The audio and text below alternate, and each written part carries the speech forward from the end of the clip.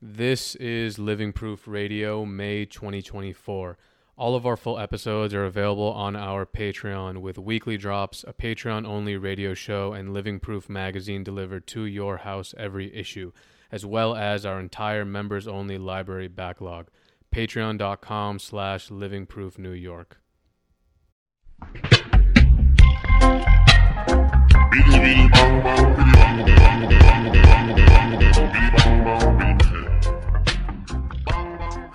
I'm moving to Florida in a few months. Oh, you are? Oh, sick. To live with my mom so we can save money. We want to buy a house out here in Northern California. Mm-hmm. So that's like, the goal is to get there in and out, because I don't really want to raise my kid in Florida. Why not? Just because of Florida, how Florida is, you know, and the South is. I mean, I love Miami, and Miami's completely different from Florida, I feel like. But the education system there is not that great. And, you know, I want my daughter to learn about critical race theory, you know, and I don't want it to be in a place where it's outlawed. That's insane, you know, and I don't know if Florida's doing that. I think they might be doing that from what I, you know, heard, but that's crazy, you know. Why not decolonize our minds, you know? Like, we should learn about what our past. Because if we don't know about our past, how the hell are we going to fucking change the future? And they don't teach that in Florida? They don't teach that in Florida, Texas, some parts of the South. I'm pretty sure, you know. And there's certain math books that are being ripped out of, like, you know, the education system because there's, like, hints of critical race theory in there. I don't know. That's from like what I read. But yeah, Florida's a fucking weird place, man. I love it with all my heart. It's where I'm from, born and raised. But do I want to raise my kid there? I mean, we'll see. I'm going to be there for 2 years, so That's the plan, and then just save money to get a house. Save money, yeah. Live with mom and, you know, have some support with abuela and shit, and it's tough, like Yeah, it's just tough because I feel like things change so quickly, especially recently in the past few years. Yeah. So it's hard to get a grasp on like what it's gonna be like even in a year. You exactly. know what I mean? Who knows? That's why I said we'll see. 2 years. Yeah. Things might shift. You know, there might be an awakening in Florida, but I don't see that happening anytime soon. People are really caught in their ways there, especially in the South. What do you think? Like, you know, some would argue that in a way that's even more freedom, you know, like in Florida or Texas, you know, so. And yeah, that's a good point. You're right. And there is a lot of that going on, but I don't know, there's freedom here too. Yeah. How do you explain, let's say, I know you haven't gotten to that point yet because, like you said, it's your child's a newborn and stuff. Yeah. But for example, raising a child in Northern California and as opposed to another place where it's like more hidden from view, but like how do you explain the tent cities? How do you explain the like when you drive past and there's just a bunch of people who are like sadly addicted to mad drugs just chilling there whiling out? How do you think you explain that to your child when that day comes? Or is it better to be exposed to that so you straight up see like this is a real part of life and like you have the example as us as parents to, you know? I don't want to shelter her and I don't want to hide her from the truth because she's going to find out, you know, sooner or later. So the sooner the better, and just, you know, explain to her, you know, this is how the world is. You know, there are some people that, you know, get addicted to drugs. There are some people who, there's good people and bad people, you know, and I don't want to, you know, keep her from any of that. I want to show her the truth. That's what I want to show her. I want to show her truth, and I want to show her awareness. I want to teach her awareness. Be aware of your surroundings. Be aware of people around you. You know. And so what was your experience like growing up in Florida, and how long did you live there, and when did you first like actually move away? I lived there 18 years, and I moved away when I was 19 to San Francisco. And my experience there was great. I had a great childhood. I grew up in a suburb of Miami, and yeah, it was mostly Spanish and black. I mean, I'm Cuban, so I didn't even understand racism or kind of any of that until like I left Miami and I started traveling like a little further north, which is crazy. Like if you go on like 2 hours north, you kind of like, oh, whoa, okay, it's a little different. But I didn't really like understand it until like I got out of Miami. Really. What did you think about SF when you first got there?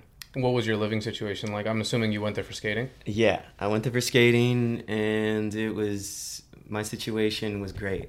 It was like Peter Pan syndrome, like not wanting to grow up, just skate every day, smoke weed, fucking stay out all night, drink. Actually, I didn't really start drinking until I moved to New York, to be honest. So like 19 to 21, 22, I was just like a really big stoner. Did you live in a skate house in SF? Yeah, I lived in a skate house. The first place I lived in was on Bryant Street and 17th. And that was with like a group of skaters and Floridians too, like Ryan Garshell, Ben Gore, Brian Downey, a bunch of homies just lived in this like, it was kind of like an art studio, and my ex and I were living in a loft. So we had rented out. I traded places with my friend Lucian Moon, and he moved to Miami, and I took over his like loft for like a year, and we just traded places. And we were down the street from this warehouse that had like Satori and was a wheel company at the time that I rode for, and Creation Skateboards that I rode for, and that was like down the street. And yeah, we all like just lived in this skate house. A-Bear, he lived underneath a table on like a little sleeping mat in the kitchen. So we'd like move the little curtain, like, "Are you good, dude?" It's like morning. And yeah, a lot of roommates, and the rent was like dumb cheap. Oh yeah. Yeah, and all of that, it was in the Mission, like Bryant Street, all that's in the Mission, 17. So I lived in the Mission for, pretty much the whole time I've been in SF. Did it have at that time that reputation like it does now in terms of all the homelessness and the visibility of? Yeah, maybe not as much, but it was definitely visible. More of it was in the TL, but yeah, it's always been pretty. Graffiti was there too, I mean, the Mission's been the Mission for a long time. If you look at photos from the 70s, and like 60s, it's always had like, Mexican, Spanish culture. And I think that's why I really like fell in love with it. I was like, okay, these are my people. Mm-hmm. Were you born in Cuba or? No, I was born in Miami. My dad was born in Cuba. Okay, cool. Yeah. So you're first generation? First generation. Have you been to Cuba? No. Yeah. And when the embargo got lifted during the Obama, presidency, I asked my dad if he wanted to go, and he was like, nah. But a few years went by, and he was like, okay, I think I'm ready to go, but we haven't made that journey yet. I went. How was it? When the embargo got lifted with on a trip for like college and shit. Dude, I hear it's like time traveling. It definitely is like time traveling. It's really eye opening. Yeah. It was like for my like Spanish class and shit, and I got to talk to a lot of the locals. I'm Ecuadorian. I speak Spanish fluently. Okay. Spanish was like my first language. Nice. So I got to speak to them, and it was really eye opening. And it's funny because some of the streets, like I went to Havana, and some of the streets, if you were to just look at them, you would think that they were mad dangerous. Yeah. But they're just actually impoverished. Yeah. They're not actually, like, they're not gonna, I don't even think rob you, to be honest with you. Yeah. And I remember that I went to some bakery because I was hungry, and I was like, yo, I want to get like bread. Yeah. And I went to, like, I woke up early in the morning, I walked down the street, I went to some bakery, and there was a line, like an ill-ass line of people. And I was That's the spot. I was like, okay, cool, this is going to be the spot, right? So I walk in with like $1 or $2, whatever. Yeah. And I'm like trying to get bread, and they won't let me buy it. even though I have the money. Yeah. Because it's the monthly ration.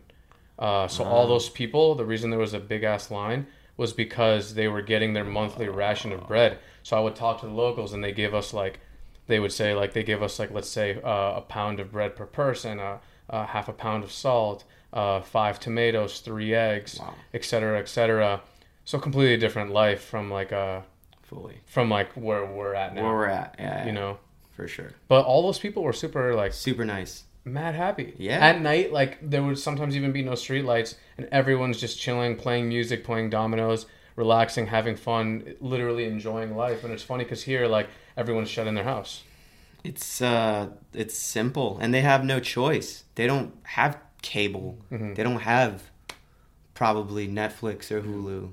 You know, they come from a communist, you know, way of living. I mean, obviously not now, Yeah, yeah. but back then, like It's like truly a different life. a different life. Yeah.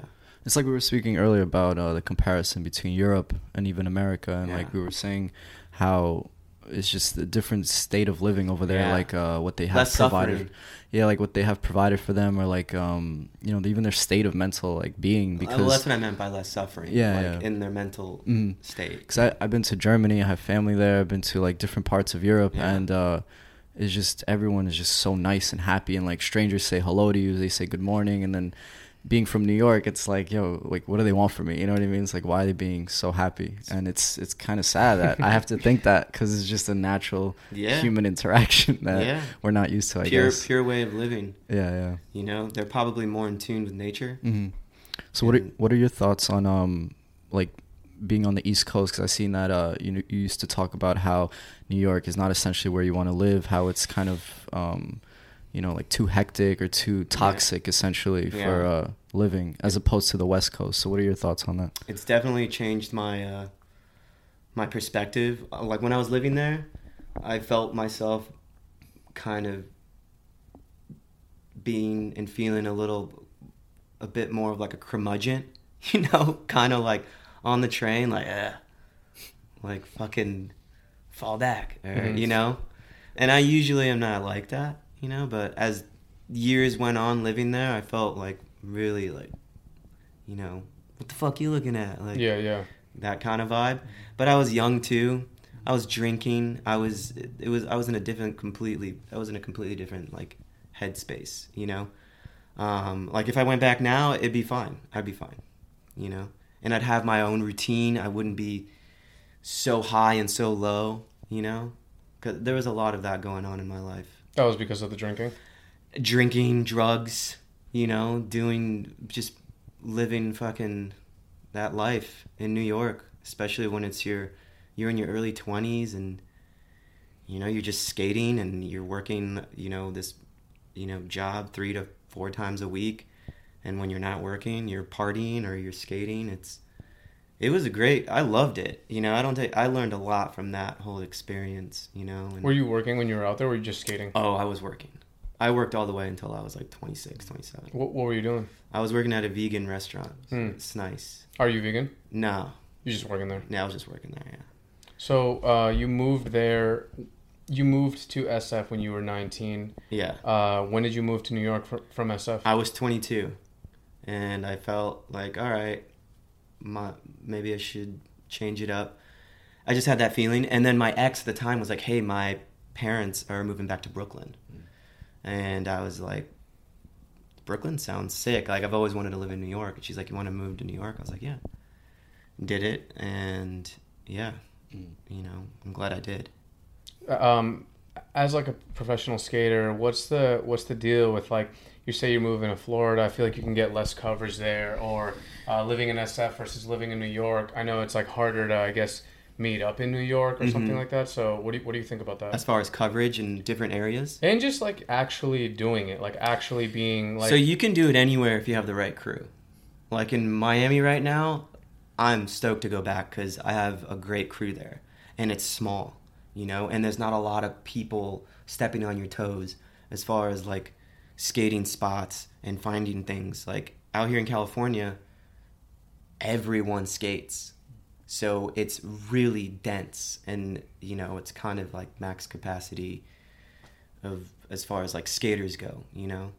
And where's that spot? Oh shit, where's that? And everyone's just trying to get to that, you know. In Miami, there's really not much of that. So that's great.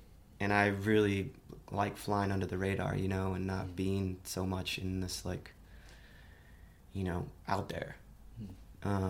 But you can get it done. Like, I'm trying to work on another project when I get to Miami, you know, with a homie. And with homies, you know. Brad Cromer just moved out there, so I'm stoked on that. Get to skate with him more, you know.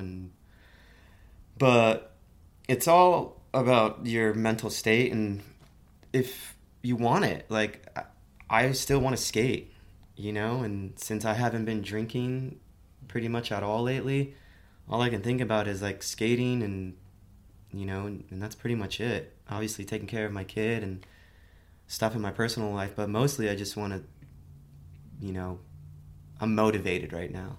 That's amazing to hear. When did you stop drinking, and how long have you been clean for? So I drink wine sometimes, but the last time I drank wine was in Paris, like a month and a half, 2 months ago. So it's like really like, you know, special occasion, kind of like, all right, I'm gonna have like a glass of wine. But really stopped drinking beer. Like, I haven't had a beer since October. Basically since Kate was like, hey, I'm pregnant. I'm like, all right, this is a good time. Because my partner's usually the facilitator on the whole, like, let's go out for dinner and grab a drink, you know?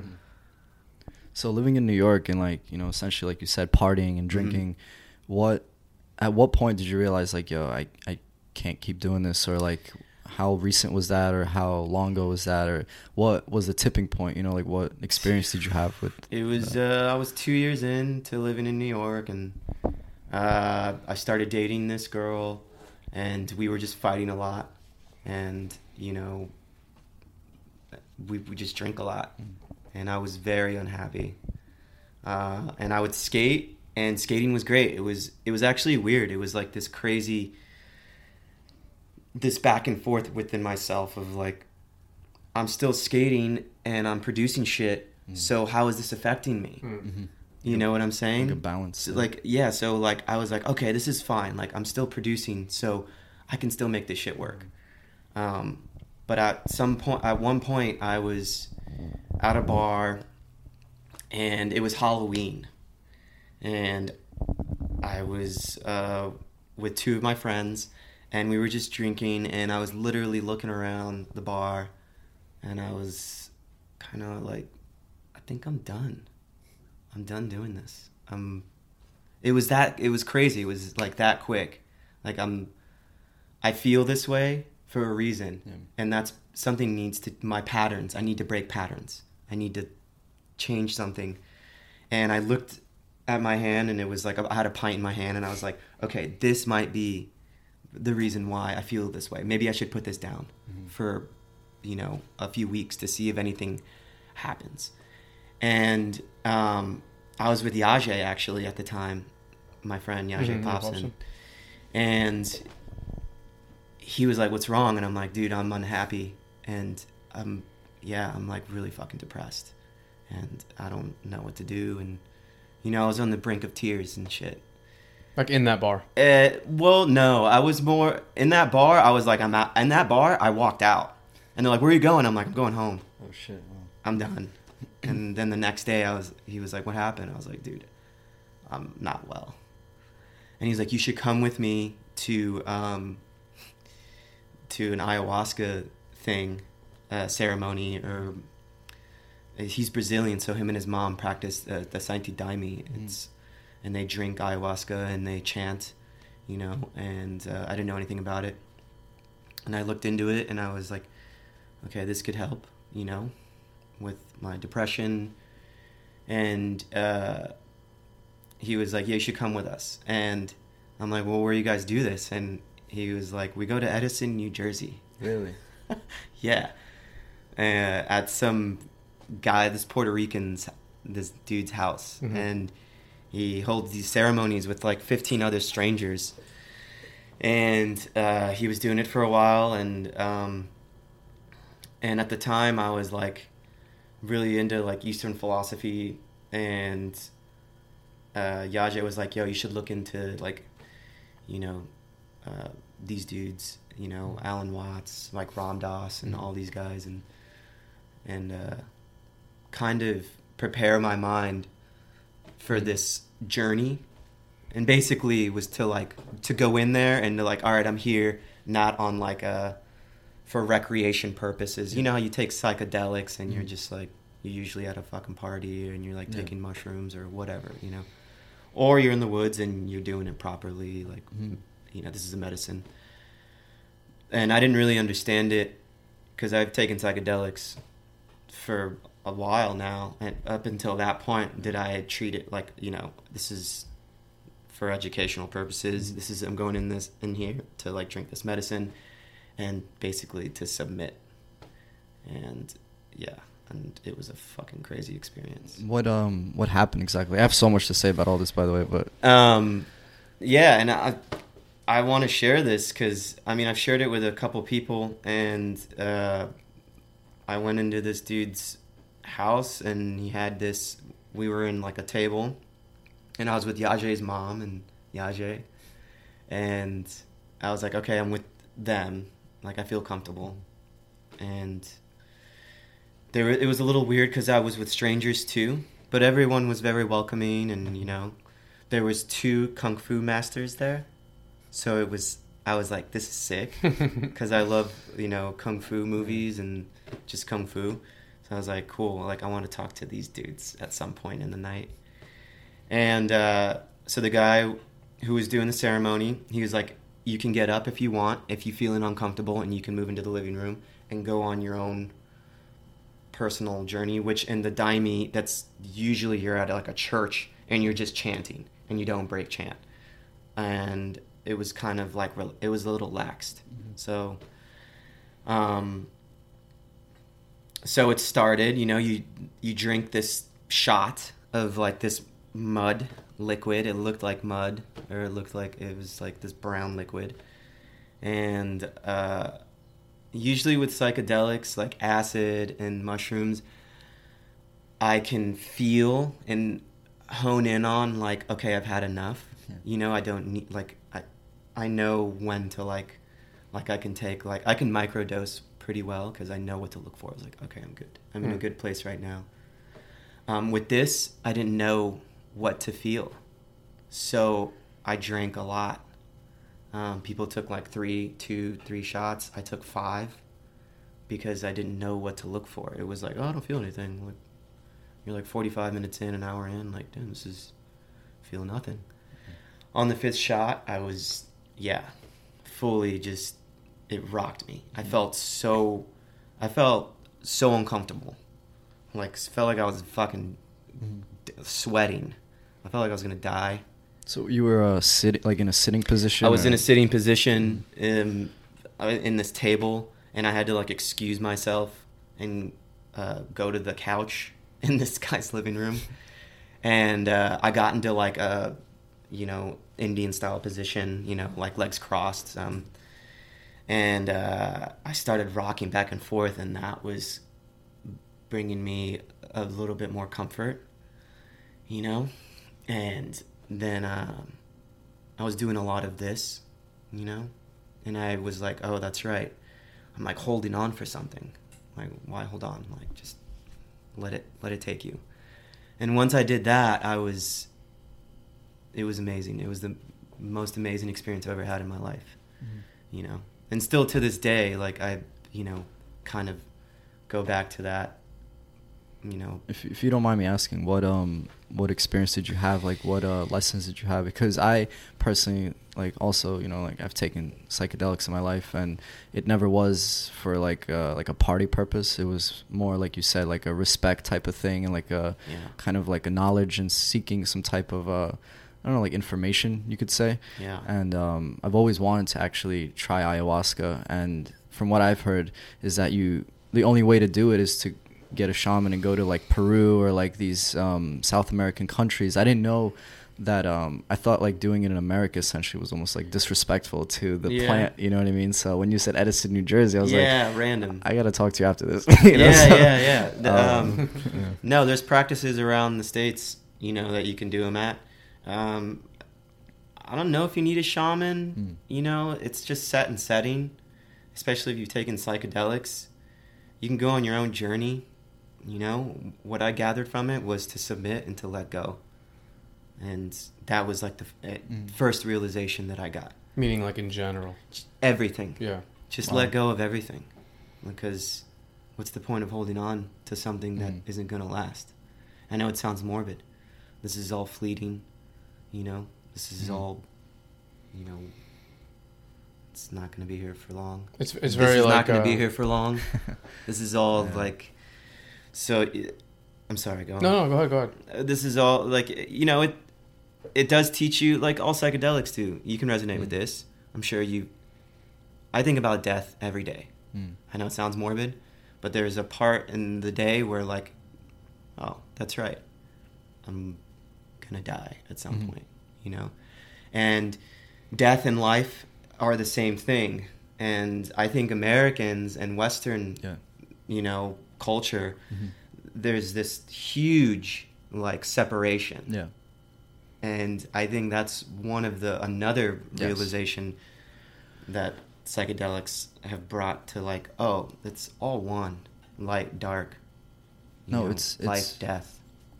It's all the same thing. No, it's really amazing because I think, like you said, anyone that has taken, you know, more than a microdose of psychedelics can agree that there comes a point where you realize, like, it sounds almost like suicidal and depressing, but like there comes a point in the trip, if you take enough, it's like, it's really okay. Like it's okay. Like death is not anything because it's truly like almost endless. You know what I mean? Like, and like you said, you truly do feel like it's just one thing, and like these evils and happiness and positive is just all one. There's no like, you know, it's we've really created it. Yeah, no, it's true. Society, especially like American society, we don't talk about death. It's morbid. No, they almost push it. No one wants to like share their experience, which I think it's just as a beautiful experience as birth. So I really feel like the more we talk about it, the more it can become, I don't know, normalized or, you know, maybe accepted, you know, and this is something that you should accept. Well, yeah, might as well accept it sooner than later. Or like in Japanese culture, like in a lot of Japanese cultures, that's like an integral part and test and segment of life. It's all a part of it. It's all one. There's no separateness. But, you know, Americans and our society is... Yeah. I just think that it's been so engraved and like conditioned in our minds. Just even that word death, you know, like...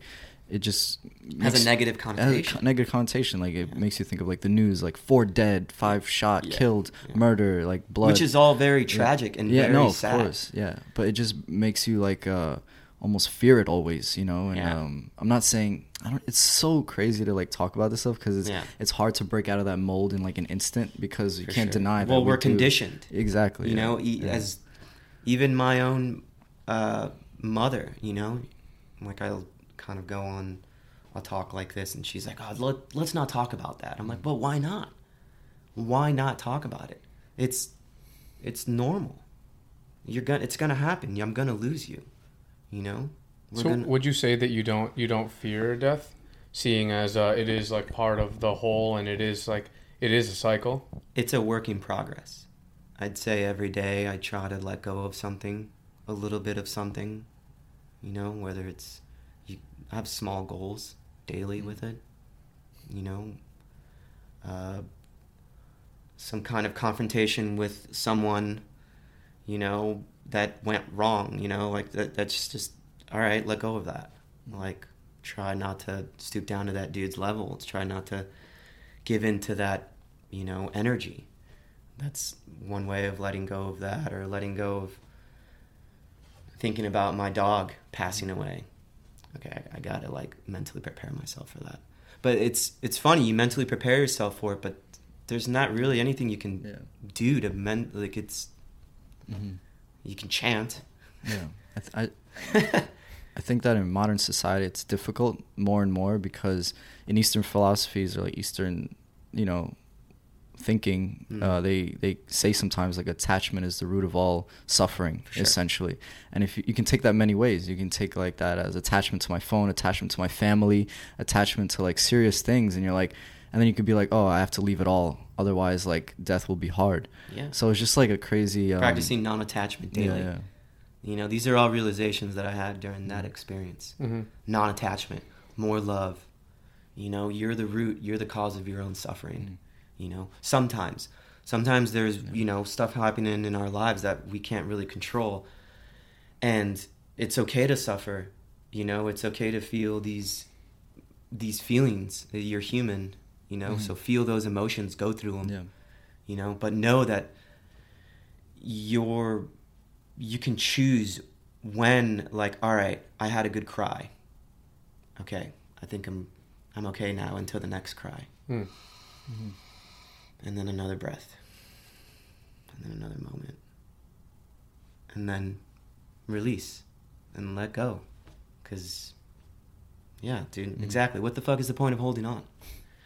I have trouble with it too daily, dude. This isn't like, I'm not like, figured it out. I didn't figure shit out. Like, I struggle with it still daily. And I get sucked right back in.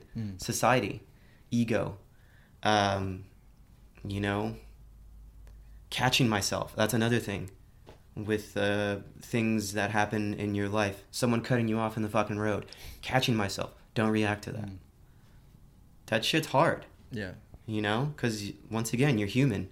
You're conditioned to honk when someone's at a stoplight and they're on your phone, or they're on their phone, and they're not aware of their surroundings. So after you did had the ayahuasca ceremony, after that you kind of went into that like feeling depressed and you didn't know what was really wrong, and then after that, how did you feel? And then how was it in terms of the drinking? Was it easy to stop? Were there roadblocks? Easy. It was like night and day. It was insane, and it was. I remember leaving there and getting on the train, and like telling Yaje how much I loved him, and how much I loved like just an outpour of love. It was almost as if like when my kid came out a few weeks ago. That's how I can describe it. Like when I had her in my hands and I was like, okay, this is kind of like a psychedelic experience. Like I have this infinite love for this being, and her life is in my hands, and I'm going to take care of her forever. And that love, that's what I felt. I felt love, I felt compassion, even for like my partner at the time, because she was going through stuff and she didn't want to. I was like, hey, you should come with me, and she's like, no, I'm good. And she was a little younger than me. So she still wanted to continue on the party train, and I was like, I'm done. I'm done with this. I want to start working on myself and start figuring shit out, breaking patterns, and and so when I saw her, she was like, how was it? And I gave her a hug. And I was just like, I love you.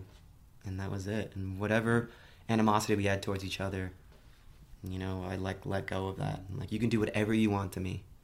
You can't hurt me anymore. We can't. I'm not going to hurt you.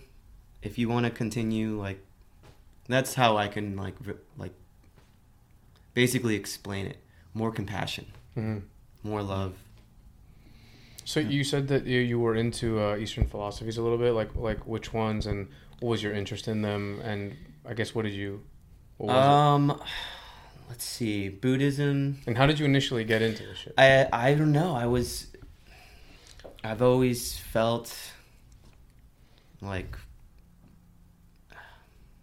I just can't. There's something else, spiritual. I think that's how I came into it. More like I'm more spiritual, and like I grew up Catholic, so when I got out of that, I was like, well, people are like, you have to believe in something. I'm like, why can't I just believe in self? You're God, I'm a God, we're all gods here. I can pick up this mic, people build buildings. I think people have forgot about that. like the connection with self and the power of self, you know. And I think, yeah, I really resonated with just stuff from the East, everything. Like So it wasn't just Taoism. It wasn't just Buddhism. Yeah. It was like everything from the East was. I took tidbits from a lot of it, and I was like, okay, this resonates with me, or this is too extreme, or you know, and I kind of made my own religion up. Yeah, no, it's amazing because that's personally kind of what I had interest in, just taking bits of everything, even if it's not just from the East, from just life in general. Yeah. And just taking what you can and applying it to your life and making your own opinions and viewpoints and making adjustments too. Yeah, and like your way of life that you choose to follow, you know. And I think it's just all good, to be honest. And in terms of the drinking, like, it's amazing that it's all like just a road to betterment, because whether it be going to AA, whether it be going to, you know, we just talked to a guest, Alyasha, about, he did hypnotherapy. Okay. And, you know, whether it be that road or like ayahuasca, just, it's all, if the end goal is, you know, bettering yourself and quitting what you think to yourself is rock bottom or a toxic way of life, it's why not? Why not? There's so many paths. You why know? Fucking not? There's not one path, but there's many. Yeah. And yeah, dude, why not? You see the suffering, you know the root of your suffering, and some people are just like, I'm gonna continue doing this, you know, and they're like, oh, why do I feel like this? I'm like, well, maybe because of this, but that's not my place to tell someone, you know, what they should and shouldn't do. Like, Yaje's mom said, the ayahuasca will find them. Like, you don't need to like shout it on the top of a, you know, mountain or anything and be like, you know. But for like the first 3 months, I felt that. I felt like kind of like, you know, a friend was having girlfriend problems, and I was telling him like, look, she's her own person. You need to let her go through her own. You need to let her go and like, you know, talk to her about whether or not you want to like continue this, but she's gonna do whatever she's gonna do. You don't control her. You don't own her. And he didn't get that. He was like, what do you mean? She's my girlfriend. I'm like, no, you don't own her. Sure, she's your girlfriend. You can play that role. There's a lot of role playing in all of this, you know, but you don't own her. And I was trying to do that the first 3 months, and I had to pump the brakes because I was like, damn, De La's losing it. De La's fucking crazy, which, fuck, maybe I was, maybe I am, still am. Like, I don't know. Feel like, do you ever feel like in the skate community, since it's not like as common to be like reading about Buddhism or Taoism or talking about how everything is one and doing shit like that, I'm assuming you've gotten into like meditation and fasting a little bit here and there and stuff. Like, that's not really a common thing, especially like skateboarding like has had a thing where it's like a lot of, it's based off of like the whole type of like, especially before, like the sex, drugs, and rock and roll aspect. Like, you see hotel rooms like filled with fucking shit. Like, the whole point is to be like, yeah, I'm like, you know, living this crazy life, and I'm gonna go front lip this 12 stair with a kink, and like it's gonna work out, and it's not even gonna affect me. Do you ever feel like there was like almost like an at odds thing, or like a lack of relation, or what do you think? Yeah, I mean, skaters nowadays, like, psychedelia is now a more accepted thing. So skaters are, which back in my day, it was like, you know, fucking Motley Crue, like, go to the hotel, fucking get drunk, you know, and destroy it, or not destroy it, but, you know, like, have fun and, you know, take advantage of this, you know, like rock and roll or whatever you know, what you were basically saying. Yeah, that was more of a thing, but now I think it's, people are kind of taking a different approach, you know? As far as like how it affected me, wait, so what was the question? The immediate question? Do you ever feel like you as you grow older and you are finding just different stuff in your life, like you go from not really partying as much, you start like having these different experiences, and I essentially like having what I consider like maybe a broader perspective, because you just had different experiences and traveling. Do you ever feel like you don't relate as much to like the skateboarders as you used to? A little bit, yeah, for sure. That's definitely, well, because you're in a different part of your life. You're in a different time in your life. Like, I have friends that are younger than me that are still doing that, which is fine. Do it till you're done, you know? And I'm not going to the bar till 2 a.m. anymore. I'm just not doing that. I'm not really drinking, you know, like that anymore. But I will say this, as in terms of like skating too, kind of boozing helps out a little bit, you know, at least for me when I was younger, because it was no mind, you know. Now there's so much mind, you know, for me. Like, I'm really up here and I'm thinking a lot about things more, you know. I'm more conscious, you know. There's more of an awakening. And back then when I was young, it was just like, you know, fuck all. Like, drink, smoke, lip slide the fucking 12-stair rail, put my brain down on the fucking ground, no thought, just do it, just do, more do, less thought.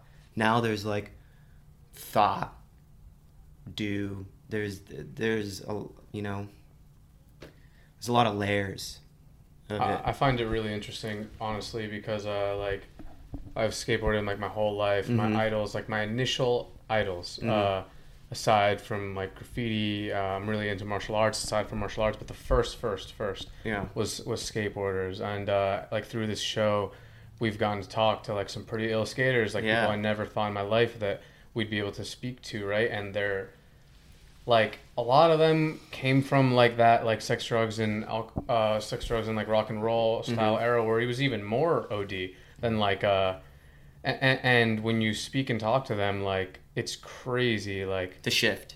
It's fucking insane. Like, we spoke to Andy Roy, and like, he's awesome. He's been through a really insane life, transformation. And like, when you see him in videos, it's like real deal, like sex, drugs. Like, he's like the icon of that. Yeah. And then when we spoke to him, it's like a different story. And like the shifts and like what they have to say about it. And one thing I find really, really beautiful too is like, there are people who literally go to like a rock bottom that is straight up like you would think you cannot come back from, and then they come back from it, and it's like inspiring to see, because then you think of your own life and you're like, well, if they can do that, then like, and like he was talking about like how it's like, it's not like he was like, if he can do it, anyone can do it, because he's on some like literally fuck everything shit. Yeah. And like no plan at all. Like, it's just like what happens. So it's really cool to see, and like it opens my mind too, because like that's something that I've had a thing with. Like, as the years pass, like sometimes I feel less in relation to skateboarders. But then if I like sit down with someone like you or someone like, and I realize like it's just like it's like there's like everything and everything. Like there's a bunch of different types of people in skating, especially now. There's a bunch of different types of people in graffiti. Like not every graph writer is like a fucking, you know, there's a whole, it's everything. That's why it's like all walks of life. You know, it's very similar. And I also don't want to look down upon like anyone who's in that phase of, because that's an important phase that like makes you who you are, and it is a huge part of like what, in my opinion, makes skating so appealing and so sick. And like all those videos you see, like that is an appeal to it, and that is like what made it what it is for a lot of the shit, like that attitude that comes with like Big Brother magazine or Thrasher, like that, like fucking, or like fuck you attitude, or like, fuck you mentality. You'd see like that's skateboarding, that's craft, that's, you know, musicians, that's artists. That's why we relate. It's the fuck you mentality. You know? Yeah. No, I've had a crazy strong experience with what you guys are talking about. Just you know, understanding even through this podcast that everyone just has a story. Everyone's really going through their own thing in this like existence. You know what I mean? And it's funny because the last few mushroom trips, I don't really take them out often, but it's funny because they happen exactly when they should. And just like a few weeks ago, I took like a microdose and I was just out camping or whatever. And something that I've been feeling recently on those trips is like an overwhelming feeling of understanding that everyone in my life is going through something, and it's almost like an emotional feeling, you know, like that, like, you know, just having a cousin maybe like being in rehab when he was younger, or like how he's doing now. It makes you pull out your phone and just message these people that you like love them, and you you know, it's a really powerful feeling. Or even thinking about my mom, like you said, she's getting older, and like it's really crazy that, and that can just translate into everyone in the world if you really think about it. You know what I mean? And it's just really good stuff. All this. It is. You know, I pay it forward. You know, paying it forward. Like if you're, especially you have these feelings after just in general, not even after a trip like that. You know, that's pure raw human emotion that you're feeling, and that's awesome that you're aware enough to be like, oh, I should reach out to my cousin. I should reach out to, you know, this person's having a hard time, you know, or just like someone that you haven't spoken to in a while. Like, hey, I just wanted to say what's up, see how you're doing. There's a lot more of that lately, I feel like, which is great. So nowadays, like, what role does the skateboarding play in your life? Like, how often are you skating? Are you filming for any video parts? And like, what's the deal with that? Do you have any like underlying injuries? No, thank God, no injuries. I've been pretty healthy the last like year or two. It's been nice. Knock on wood. But yeah, I'm working on this part's pretty much done. This habitat part. And then, yeah, I'm just ready to sink my teeth into another project. And that's basically what I want to do as long as my body's, you know, willing and able, you know, for me to do that. Like, I want to just keep producing footage and skating and having fun and hanging out with my friends and shooting photos and, you know, just basically doing what I've been doing. And, yeah, those are the, like, so I had small projects, and it's not much has changed. You know, I go on trips, skate. You know, it's kind of. You still go on skate trips and stuff? Yeah, I mean, since the kid now, but yeah, before definitely been going on a bunch of trips. I was actually going to ask you how that is. How is it touring, and how do you feel when you're, you know, in like close proximity with people all the time for an extended period of time? Well, the people I travel with, it's family. So, I mean, I love them. So it's easy, you know, and everyone understands like each other, you know, and there's no like, and then people ask hey, how you doing today? You good? You know, and that's really important, you know. But yeah, traveling's been great, and traveling with a bunch of people, sometimes it could be a little crazy, you know, especially on a really short trip. A lot of people, short trip, not a lot of time to do stuff, you know, and to, you know, skate spots, and you're not there with like a smaller group for a longer period of time. You can produce more.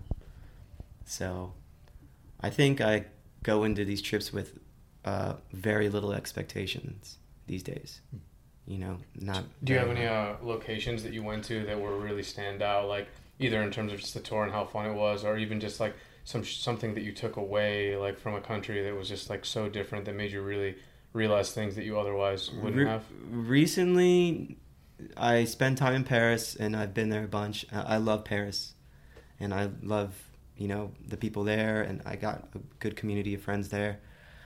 And, you know, it's kind of almost, I feel like comfortable there. Kind of like New York, you know, you like live somewhere for a while. I never lived in Paris, but I've gone there enough times to like, oh, I know where I'm at. You know, this feels comfortable, and I can ride bike down the street, and like someone will be like, yo, what up? You know, that's pretty sick to have that in like a different country. Yeah, Paris is so sick. Paris is so sick rad. For skating. It's sick for graph too, and it's like a really beautiful city. Their architecture is the history. It's insane. It's insane. All of Europe. Have you ever ridden that like you chilled by the river with all of the architecture to the left and right of it? It's fucking mind blowing. The Seine. Yeah. It's literally mind blowing. Yeah. I'm like, why the fuck? Does this look like this? 700 years old, 600 years old. This church here is like fucking 800 years old. And the attention to detail that they put on things like that will be like straight up like 13 stories high, and you're like, why did you even care if? And I'm not to say that you shouldn't. I'm like hyped that they did. Yeah. And I'm saying like, who even did this? Like took the time to make this thing on top. Like this is so. No one's gonna be close enough to this to see the detail. Yeah. and it's crazy. It's such a sick city. I feel like it's very similar to New York. Yeah. In a strange way. No, Not in terms of the architecture. No, but the vibe. Yeah. I agree. The skate spots are really sick. Yep. You can go to the suburbs and skate. That's also sick. So sick. They have like unique spots too. Like they have that brick like bank in the suburbs. Yeah. I went there. Yeah, Critel. Yeah. That place is dope. Place that is ledge amazing. that goes down. Yeah, marble. Yeah. Love it. Was just there. Damn, I can't wait to go. Yeah, this place is amazing. It's sick. But yeah, there are a few countries that I've been to, a few places that I've traveled that have been. Paris is one of them. You know, Portugal, Japan. You know, I really love the UK. You know, Spain. But I mean, each place has their. You know, I have a little bit of. There's a place for me there. Like I really like whether it's the food, people. You know, it's.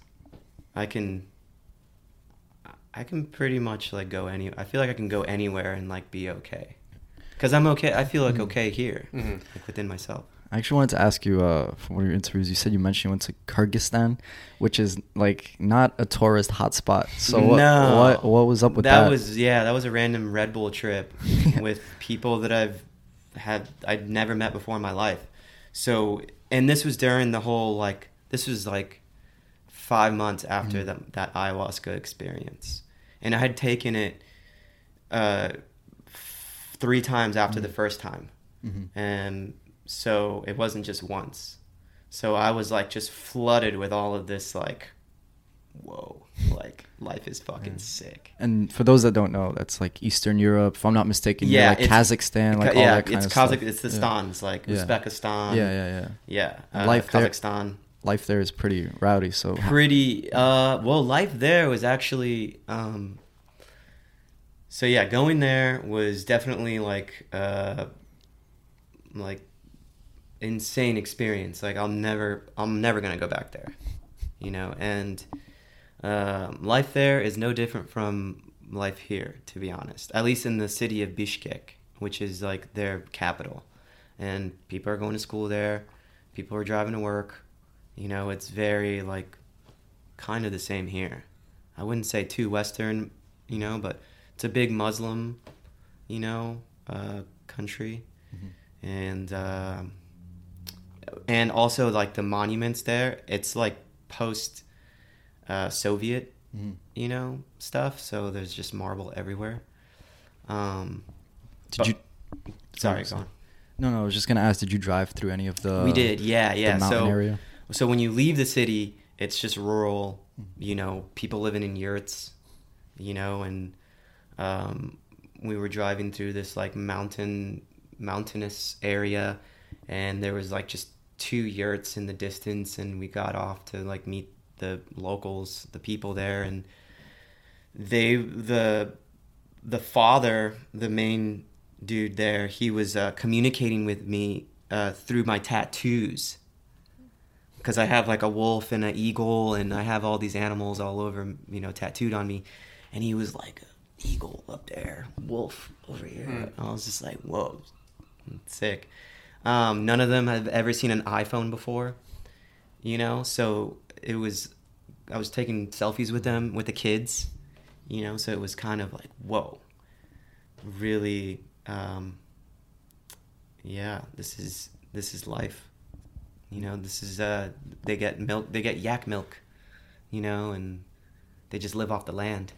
Yeah. No, that lifestyle is it's so different than from here, because there's a UFC fighter, Khabib, he's from one of that area around there, and you know, they come to here and they just mop people because they're just of a different breed. You know what I mean? Fully. And they're just their mindset on life is just there's iron. Yeah. You know? Yeah. It's crazy. Their whole mindset is survival and, you know, living off the land, and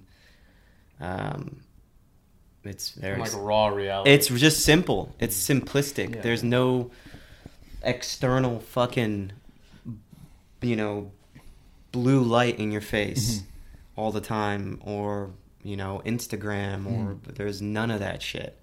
So it was definitely a back to the roots, back to the land kind of type vibe. And like I said, I was already going through this journey, like was sober for, you know, already a few months after that, and I was really soaking it in, as opposed to like when I went on trips, you know, I just fucking drink, and not to say that I wasn't retaining stuff, but I was retaining a little bit less maybe. No, of course, because I feel like, you know, after especially going through kind of quitting drinking, it's a lot better to be in like a countryside in Dagestan or whatever, and instead of like Delancey Street where like bars are just in your face 24/7. Yeah. You know what I mean? So subconsciously, it's definitely better to be out in the wild. It was definitely a good like experience for me, and I met a lot of amazing people on that trip. From like I met this German dude who was on the trip. He's from Berlin. His name's Tiak. And I was like, hey, I'm actually going to spend 3 months in Europe. And he's like, you should come to Berlin and you can stay with me. And, you know, I built a relationship with the homie. And I went to Berlin and I stayed with him for like a week. And he let me crash in his pad with his lady. And, you know, at that point in my life, I was really like trying to not go to a place and stack clips so much. I was more focused on like going to these places. Sure, skate, and if filming works out, great, but it was more like I was trying to connect with people. I was trying to connect with, you know, like wherever I went, I was like, all right, this is more important. Getting to know you and having this connection with you is more important than skating right now for me at this point in my life, because I don't know, that lasts way longer than, you know, a skate clip. A skate clip these days, especially these days, shit don't matter. Yeah. It's like, well, on to the next. Like, so, you know, I really wanted, that was kind of like the objective on that trip. I was like, all right, I'm going to come out here, do the Kyrgyzstan thing. And then I think that's when I had that realization, like, okay, I'm about to like open up my life to these strangers, these people from France, Germany. There was an American on the trip, Aiden Campbell. You know, I'd never met him before. Great dude, you know. So it was like, it was a time of like being open, dropping your guard, dropping your barrier, your wall that most people have up, and you know. And it was, dude, I'm glad I did that. I was European for 3 months. I was Euro for 3 months, dude. It was a really, really amazing experience. And ever since that experience, I met people still to this day that I'm like this with, you know. And I stayed with my homie Juan in Paris, and I met him all those years ago. And he's from Miami, actually. And there was a whole thing in Paris, like, oh, you're from Miami, you know Juan? I'm like, no, never. Maybe different generation. So I met this dude Juan out there, and he and I still like stayed with him like 2 months ago. He's like, you can stay with me as long as you want. That's amazing, man. It's sick that you've been able to use your like skateboarding in pretty much every aspect of your life for self-improvement, self-betterment, and just like making your life iller.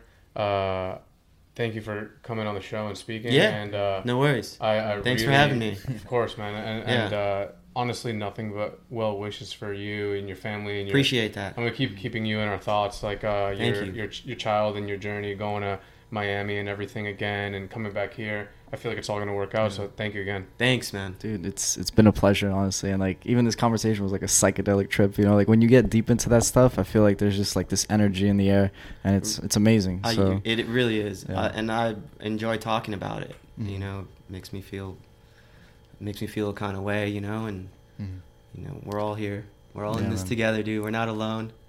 Yeah, man. So I wish you luck with the newborn, everything. So thank you. Thanks for having me, guys. For sure, yo. Appreciate it.